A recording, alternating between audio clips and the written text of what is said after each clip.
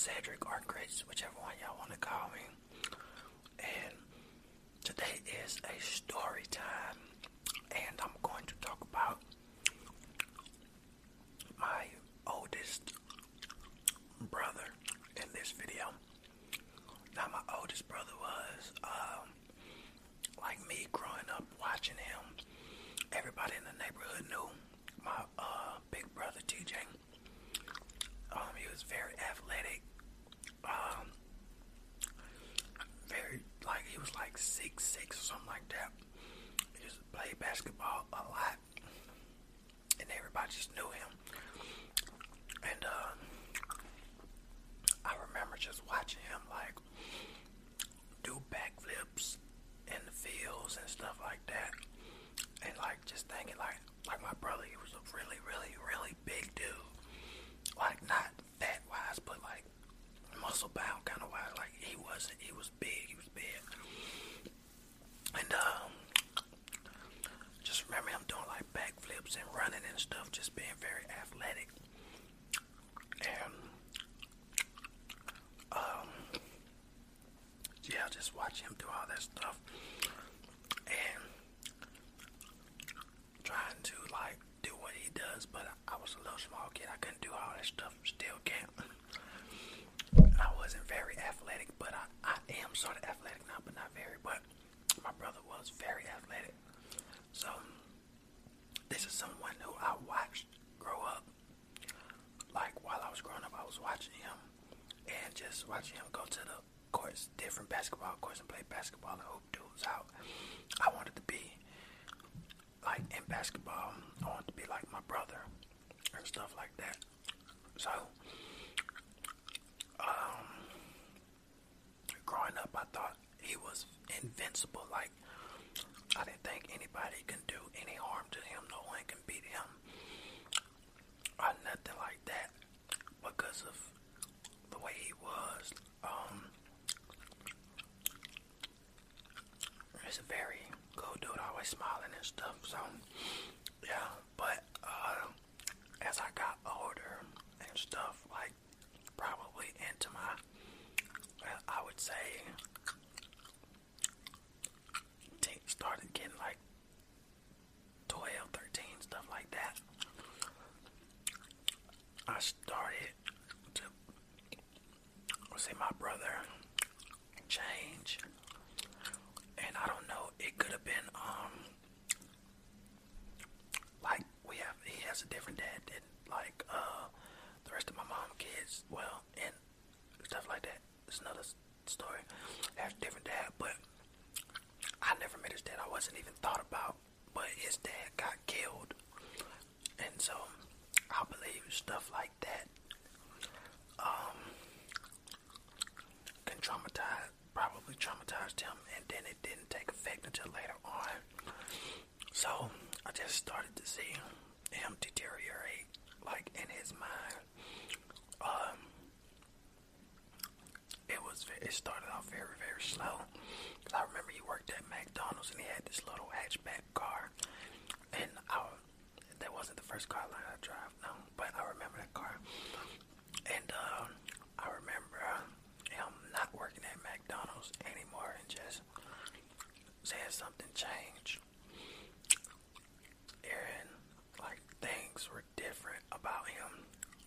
And like I just watched this over the years, him just changing, being like very, very to himself and stuff like that. Then I started to notice him just like talking to himself or just laughing out of the blue at nothing and stuff like that. So my mom took him to a mental health center. They diagnosed him with a mental illness, schizophrenia. He was on medication, so we tried to watch it. We didn't think he was suicidal or anything, but we still just watched him more often, you know. But he can still function. Like if he wanted to go and get a job, he would just have to be on his medication and stuff, so he doesn't wig out or anything. But eventually eventually, people get tired of uh, medications, and I just think he started to suffer more and more in his mind when I got around I'd say 16, 17, 18. Around that age, I just felt like he started to suffer more. So one day he took all his medication, like he took all the pills, swallowed them out, but they weren't going to kill him. But that was his first attempt at suicide. And so he did that, and then, he took to the hospital and all that, and then he had to go to this place for people with severe, mental illness and stuff. I think he had to stay there for about 2 or 3 months, something like that. And, it was just only me and my mom that had visited him there. And, we were just in, he was in all white. We was in his, eating room, and, he was just there. He didn't talk a lot or anything, But, so after that, he was let go from there. Because I guess they did all the treatment that they can do for him or whatnot, and he was okay, not okay, when I was a kid, okay, but he was okay, and so he was still just suffering in the head, and there was really nothing we could do but give him this medication. So now he's diagnosed with schizophrenia, and they say he's suicidal, and there's more medications and stuff. So now, we're trying to watch him very closely and stuff, for real. Really watch him, try to make sure that he's taken care of.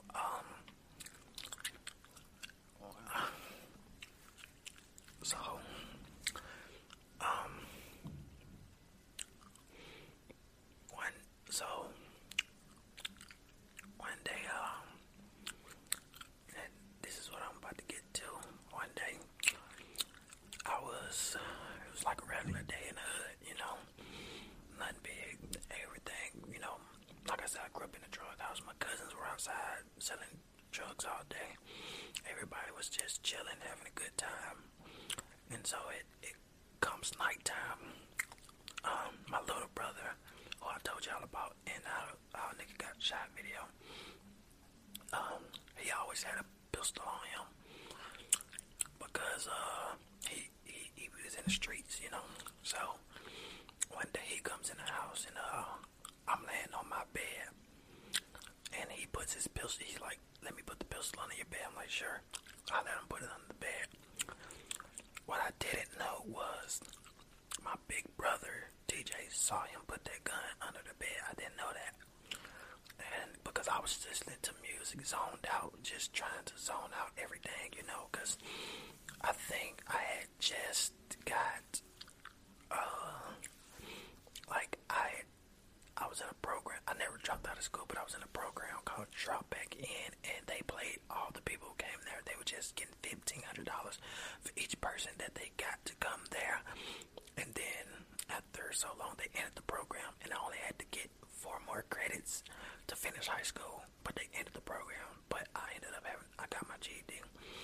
So I was bummed about that and stuff. So I'm just listening to music, zoned out on my bed. My little brother puts the gun under my bed. Didn't know my big brother saw me. Saw him put the gun under the bed. So my little brother put the gun under the bed. So I'm just laying there listening to music, and my big brother comes in and says, he taps me and I'm like, what? I'm just thinking he's going through one of his episodes. I'm like, what's up, man? What's up? And he just says, and he walks off, okay? So I lay there for probably about 10, 15 more minutes, just not thinking anything of that time. I'm listening to the music, zoned out. So, I had the headphone off, and I hear my mom call me. So I go to her room, and my brother TJ had on a red shirt, like this color red, probably a little darker. mom's room, and um, he's walking by me, but I didn't know he was going to the room. Cause my room was right here, then the bathroom right down. I already went in my mom's room before I seen which way he went. I'm not thinking anything of it. Okay, so I'm in my mom's room. Now my room is right here. My mom's room's right here. Okay, I'm in my mom's room. Jesus, I don't remember what she was saying to me, but she was talking to me. And so, next thing I know, I'm getting ready to leave my mom's room. I see like a red flash, just like it's just like that by me, and I haven't made it out to my mom's room door. Not paying attention. So I go back in my room, lay down, listening to the music, and I turned it down a little bit for some reason.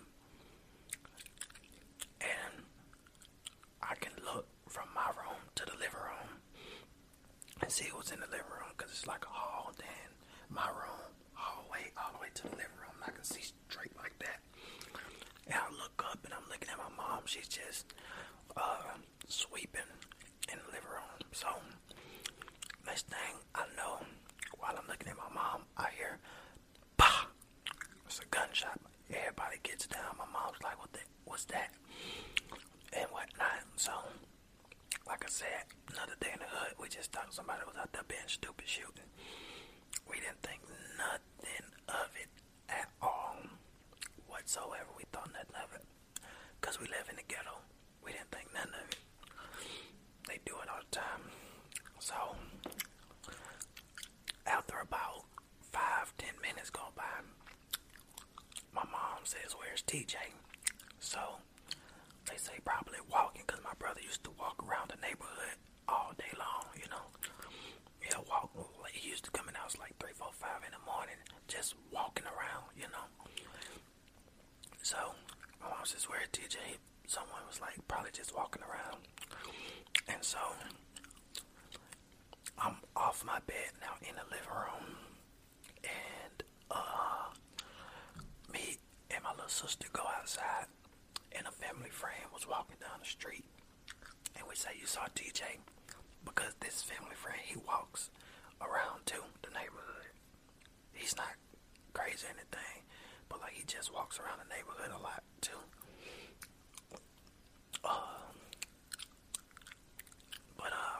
We say, "You seen TJ?" And he says, he walks up a little bit and he gets in our driveway, and then he walks to the back of the house and he says, "He back here asleep." And we like, me and my sister look at each other like, sleep? So we walk back there, we hear him like snoring, and my sister shines her phone on him, and she reaches his head, and she jumps up and screams and throws the phone, because he has a bullet hole in his brain. And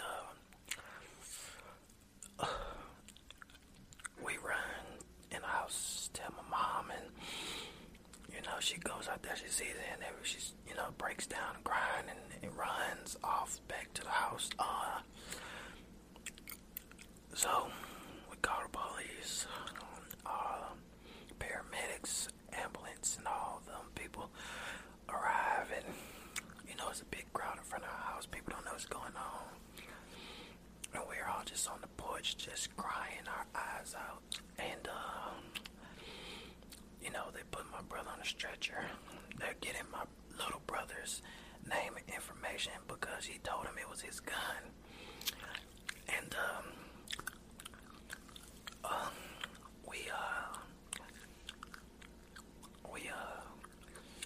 just crying, man. I just remember a lot of crying and not really knowing what to do.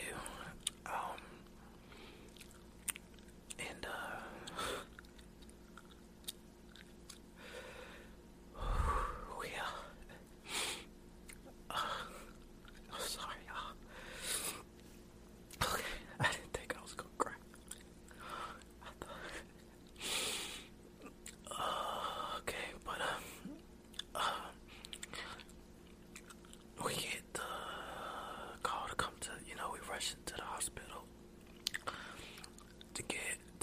see our brother, and I couldn't make it to the room where he was because I had already seen him on the ground. I didn't want to see him with tubes or anything. With tubes or anything in his throat, like nose, stuff like that. So I didn't go back there and look at him, but they told us if they could have saved him, he would have been like a vegetable. The bullet had went in his brain and it bounced around his skull and it turned his brain into like mush.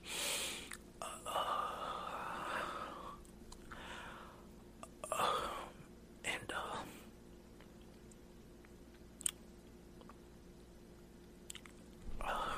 that's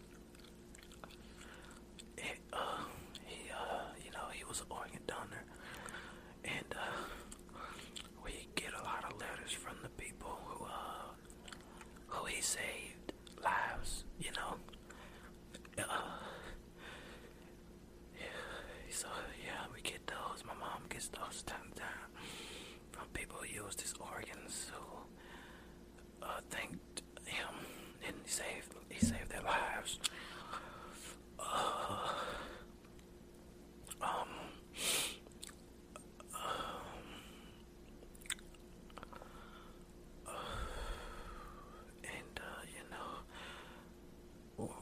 We had his funeral.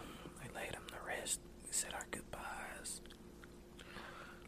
and we very much miss him to this day.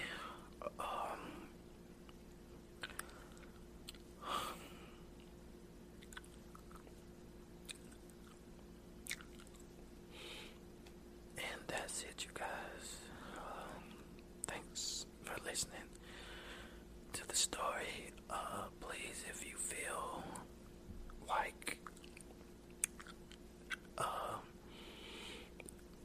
have anxieties and things like that, just get some help. I will post some numbers that you can call to talk to somebody, because I love my brother. At the end of the day, him doing that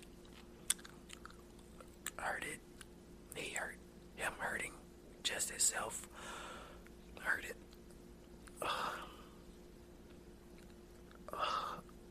A number of people. Try not to cry, y'all. I don't want to cry. Him hurting. He hurt a lot of people. Him doing it to himself hurt more people than just himself. But I remember riding in them all going to his funeral service, and so many people were on the streets, like just had their hands up, because my brother was loved in my neighborhood. Everybody knew my brother.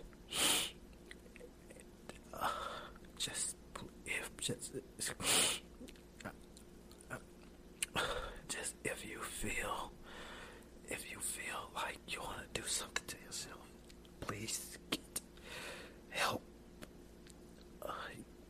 because you not only hurt yourself, you hurt everybody else. So please just seek help, please.